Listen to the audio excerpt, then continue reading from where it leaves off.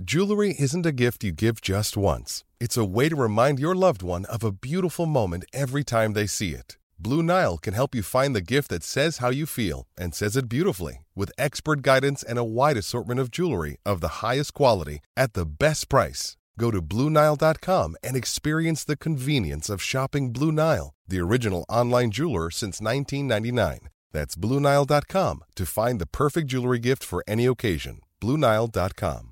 630 CHED Inside Sports with Reed Wilkins. Weekdays at 6 on 630 CHED. We're going to start a new game. Each team is going to have 3 timeouts. I'll replay this upstairs. We're going to start a new game. We're going to play till we declare a winner. Buffalo, you're still the visiting team. What is your call? We have a coin, heads and tails. Tails. Tails is the call. Tails is this the call. This feels huge, right, with how good these offenses are? Kansas City has won. Yeah, well, you heard Tony Romo say it. The coin toss was pretty huge. In fact, some people are saying that flip of the coin decided yesterday's absolute classic between the Chiefs and the Bills, because pretty good odds that whoever was going first was going to get a touchdown. To discuss that and who knows what else, former linebacker and defensive end with the Double E football team, 1993 Grey Cup champion. Always love having him on the show. It is Jed Roberts checking in tonight. Well, good evening, Jed. Hey, thanks for having me on, Reed. It's always great to be in here talking to you about sports and whatnot. Well, yeah, the one thing I really like as you about a guest, besides just I like having you as a guest, is whenever you're booked for the show, it is on Facebook like 10 seconds later, and people know all day. Like I should hire you to do PR for the show. Hey, all the kids are doing it, man. Like, just try to keep up with the trends, He's just trying to keep up. That's all Jed Roberts is trying to do. Okay, you know what? Let's just dive right in. Coin flip, overtime, first possession. If you get a touchdown, you win. What do you think?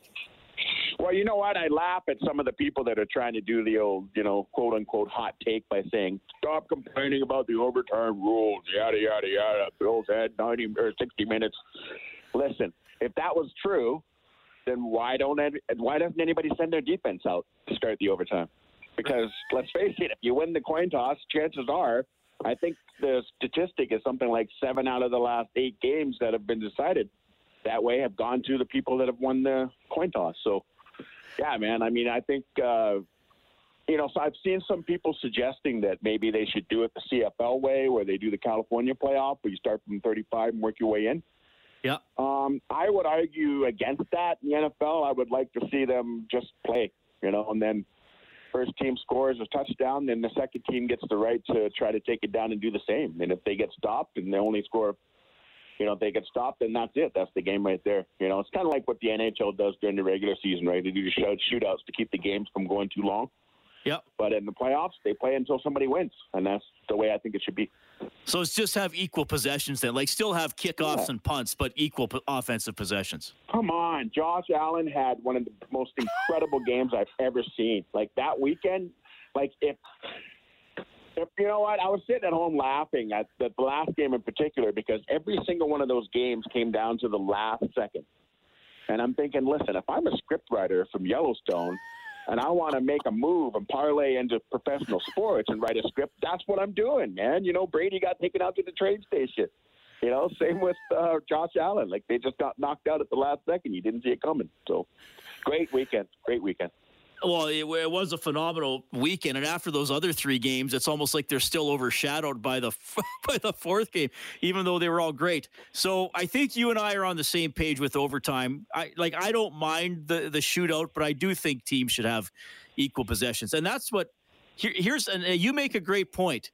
If the coin toss doesn't matter, then how come the team that wins the toss never chooses to kick off? That is a great point. Yeah. And then I would also say, I know hockey is different because there's an opening, there's a face-off, so possession is kind of 50-50. But imagine if they flipped the coin for 3-on-3 overtime in the NHL, and they said, okay, if you don't win the coin toss, you can't play your top 6 scorers until overtime is 2 minutes old. Right? So the Oilers could put out McDavid and Draisaitl, and the Flames couldn't put out Gaudreau, Tkachuk, Monahan. That's kind of what it's like. It is, exactly. You're keeping your best players on the bench. You know, like people don't come to the games to watch defense play. The defense wins championships or loses championships in this case. Offense sells tickets, right? So you don't want your top ticket sellers on the bench when the game's on the line. Boy, we're going to save that quote as a defensive player. Nobody buys tickets to see defense. Guys are going to give you a ribbing for that one. Okay. The Bills kicking off, and you were a great special teams player as well. The Bills kick off with 13 seconds left. They have been criticized for that. In your mind, did they do something strategically incorrect? Oh, it was brutal. It was egregious. I couldn't believe it. I was yelling at my screen. I was like, "What are you doing? They got timeouts, man!" Like, you got to use your head in that situation. And I really think that the coach for the Bills really showed his lack of situational awareness in that situation, because you got to keep your head on the swivel. I mean, you look at a guy like Andy Reid, I guarantee you he would have squib kicked, because he's been there, he's done it, he's been around for a long time.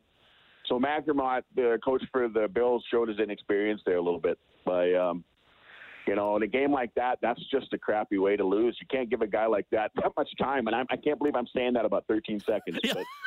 But, this is the NFL too, really. You know what I mean? You're used to seeing that in the CFL. But, boy, I tell you, that was some pretty amazing football yesterday. To think that 13 seconds, because, you look at the Cowboys the weekend before, they couldn't get ready in 15. Yeah. They were taking their time. And, it just shows how on the ball they were to get that ball down there so quickly, and using their timeouts, right? When you're in a situation like that and you see a coach make an error like that, that's when you really notice how important it is to have a head coach that's really paying attention and knows what to do in those situations. Yeah. So if they squib it, then if Kansas City tries to return it, that probably wastes 5 or 6 seconds. And if the Kansas City guy just grabs the ball and kneels, then they're probably back on the 10 or 15, in which case am I reading that right? How it would help the Bills? You're burning time. I would guarantee you that at least 3 seconds would have gone off. Yeah. Because, there's no guarantee it wouldn't hit somebody and bounce off of them, because the ball's a squeeze. You got to keep in mind, it's going low. It's a low kick, right?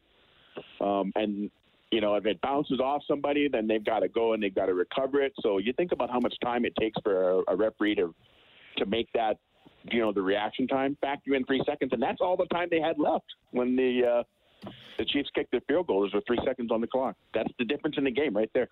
Yeah, that's a good point. Yeah, that's a really good point. Jed Roberts joining us then at Inside Sports, reflecting on an incredible weekend in the National Football League. Like, the 2 games on Saturday seemed like they were 2 weeks ago because that game yesterday amazing.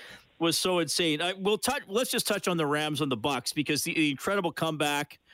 I think the Rams had 4 turnovers. You don't often win with 4 turnovers. But let me ask you this question then that I think a lot of fans will say. And, I had a buddy text me after the play happened too.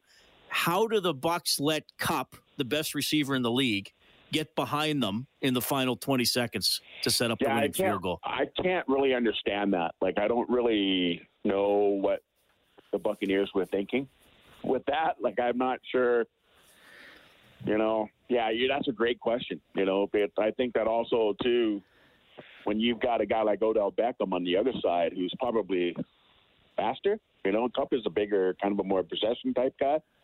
But Kupp will lull you to sleep. Like, he runs precise routes, and I don't know, man. There were some really goofy decisions. Even the Chiefs. I'm sorry if we go back to the Chiefs game. Yeah, that's good. The Bills were playing off. They were playing like the 20. Like, they weren't jamming I don't understand how you don't jam Cooper Kupp on the line. Like, you've got to. Sometimes in the NFL defenses, they're funny, because I'm used to seeing it in the CFL where you can chuck a guy for 5 yards. In the NFL, you're not really allowed to do that after 1. So a lot of guys won't do it if they're not good at it. But I don't really know what to tell you, man. In that scenario, absolutely, you got to get hands on that guy. You got to make it difficult for him to get downfield, and you've got to keep the guy deep enough that he's not going to get behind you. Like, I don't know what to tell you, man. That's part of the drama that we saw yesterday. And sometimes when all the marbles are on the line, people make some pretty critical mistakes, and then they come back. I've got 6 months now to think about it. So yeah, well, that's a good point. Yeah, nothing like pressure, right? To maybe make somebody make a bad decision or or play a little too passive. But yeah, incredible games. Who do you like out of the 4 teams left? Do you think there's a clear favorite? Yeah, no, I don't. I think that this year, more than any other, it really comes down to matchups. Like if you look at the Rams and the 49ers, most people coming off the street will say, oh, yeah, the Rams. But you know what? The 49ers have beaten the Rams the last, I think, 4 times they played. 5 times they played. The 49ers own them. The Rams, they play a style of offense that I think kind of plays into what the 49ers do. Like the 49ers are, and then vice versa, right? Like the 49ers are content to just kind of move the ball downfield on their offense and plod. The Rams defense likes to play a style where they try to make you earn it. They're patient. They're not going to let you get anything over the top for the most part. It's going to be the wild card. I think will be the 49ers' ability to get Deebo Samuel involved. He's something, and then also their running game, right? Like Sony Michel and whoever they got backing up. I think that Michel plays for the Rams, didn't he? Yeah, sorry. Yeah. I'm getting guys mixed up. No, it's okay. But, you used to play for the Patriots, yeah. So, and you know what? If you were to sit here and tell me that you've got a quarterback that hasn't scored a touchdown in 2 games and is going to the NFC final, I would have told you were lying. So, Garoppolo, and so that's kind of what the Rams do, is they try to make you be patient. And I think that's what the 49ers do really well. They just take what you give them, and then they'll just move the ball and jam it down your throat and throw in a jet sweep in there with Deebo Samuel and try to catch you sleeping on the edge. Yeah.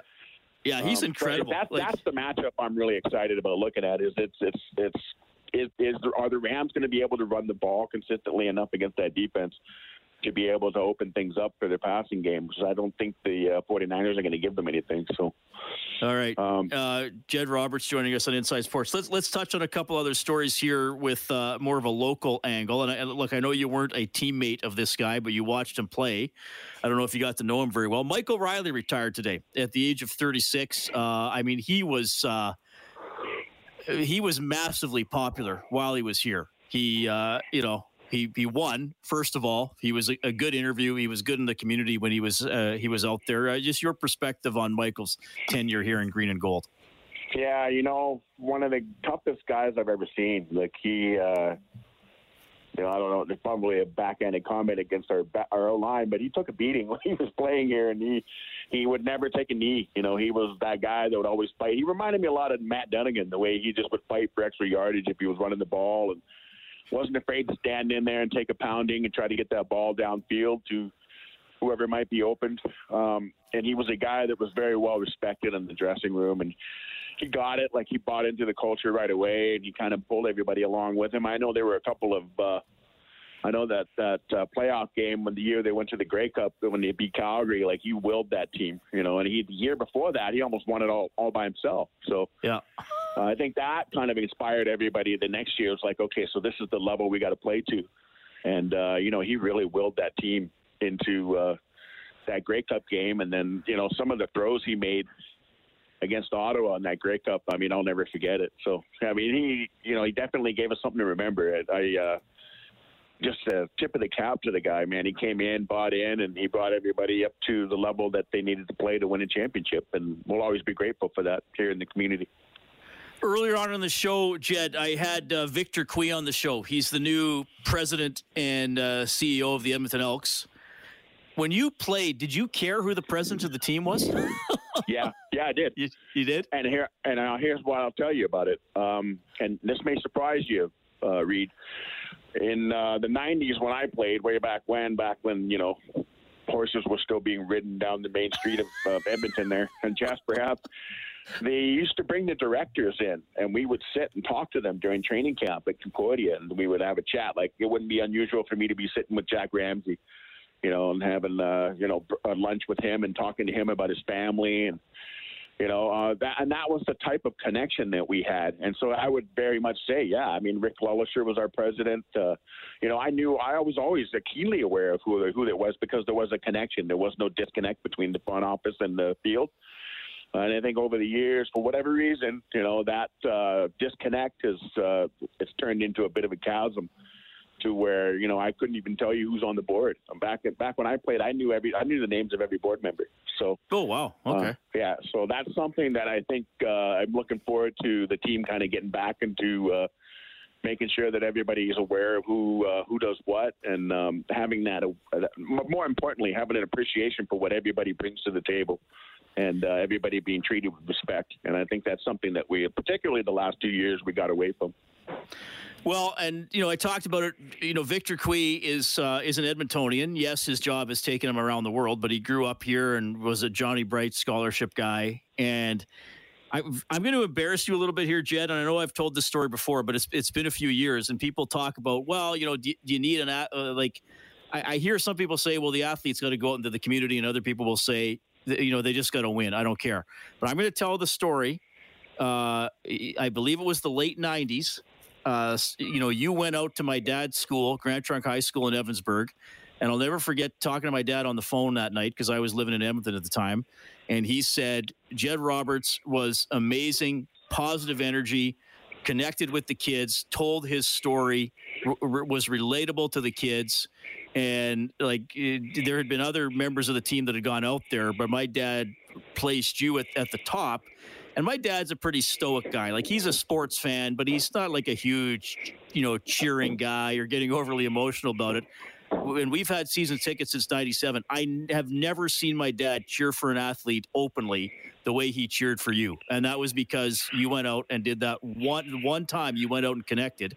And, it affected what he thought of you as a person and as a player. That's pretty amazing that you tell that. I think you've told me that before, but the thing that you got to realize is that I got as much out of that as he did. When I went to places like Evansburg, Edson, Hinton, I would hit all of those on that trip on my way out to Jasper. The people that I met and the personalities, there's people I met a kid out in I can't remember the name of that town that's out by Hinton. There was a kid who had a hearing aid, and he was being teased mercilessly by his classmates because they didn't really understand why he had to wear it.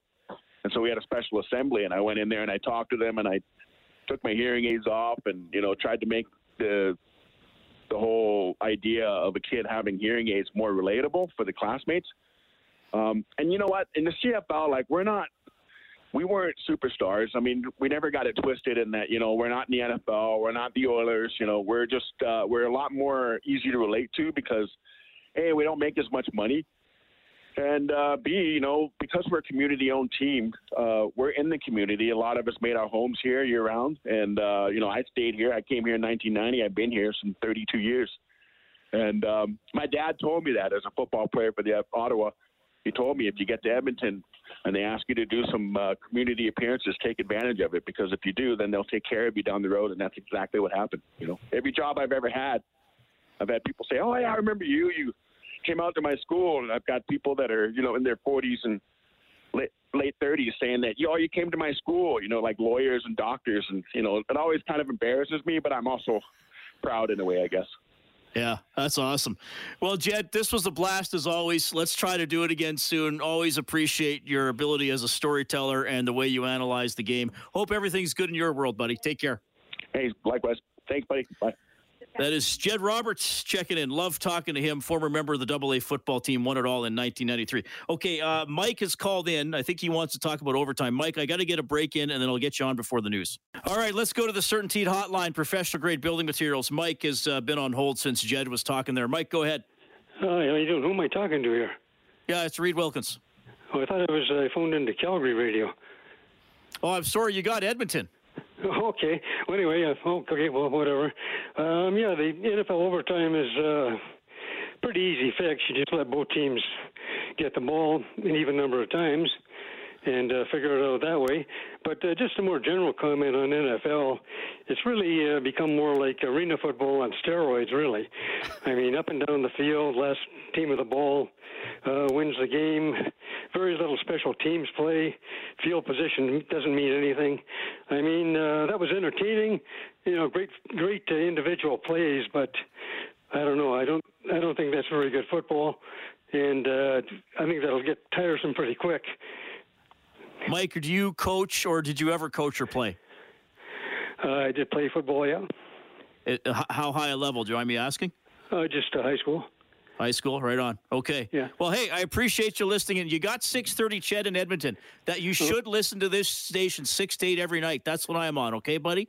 Okay, I'm not sure how that happened, but that's okay. Okay, no problem. Okay. That's Mike. This is 6:30 Ched in Edmonton. I'm in my basement in the Macaulay neighborhood, not far from Commonwealth, actually. One of the all-time greats, play-by-play in baseball, Dave Van Horn, when we get back. 6:30 Ched Inside Sports with Reed Wilkins. Weekdays at 6 on 6:30 Ched.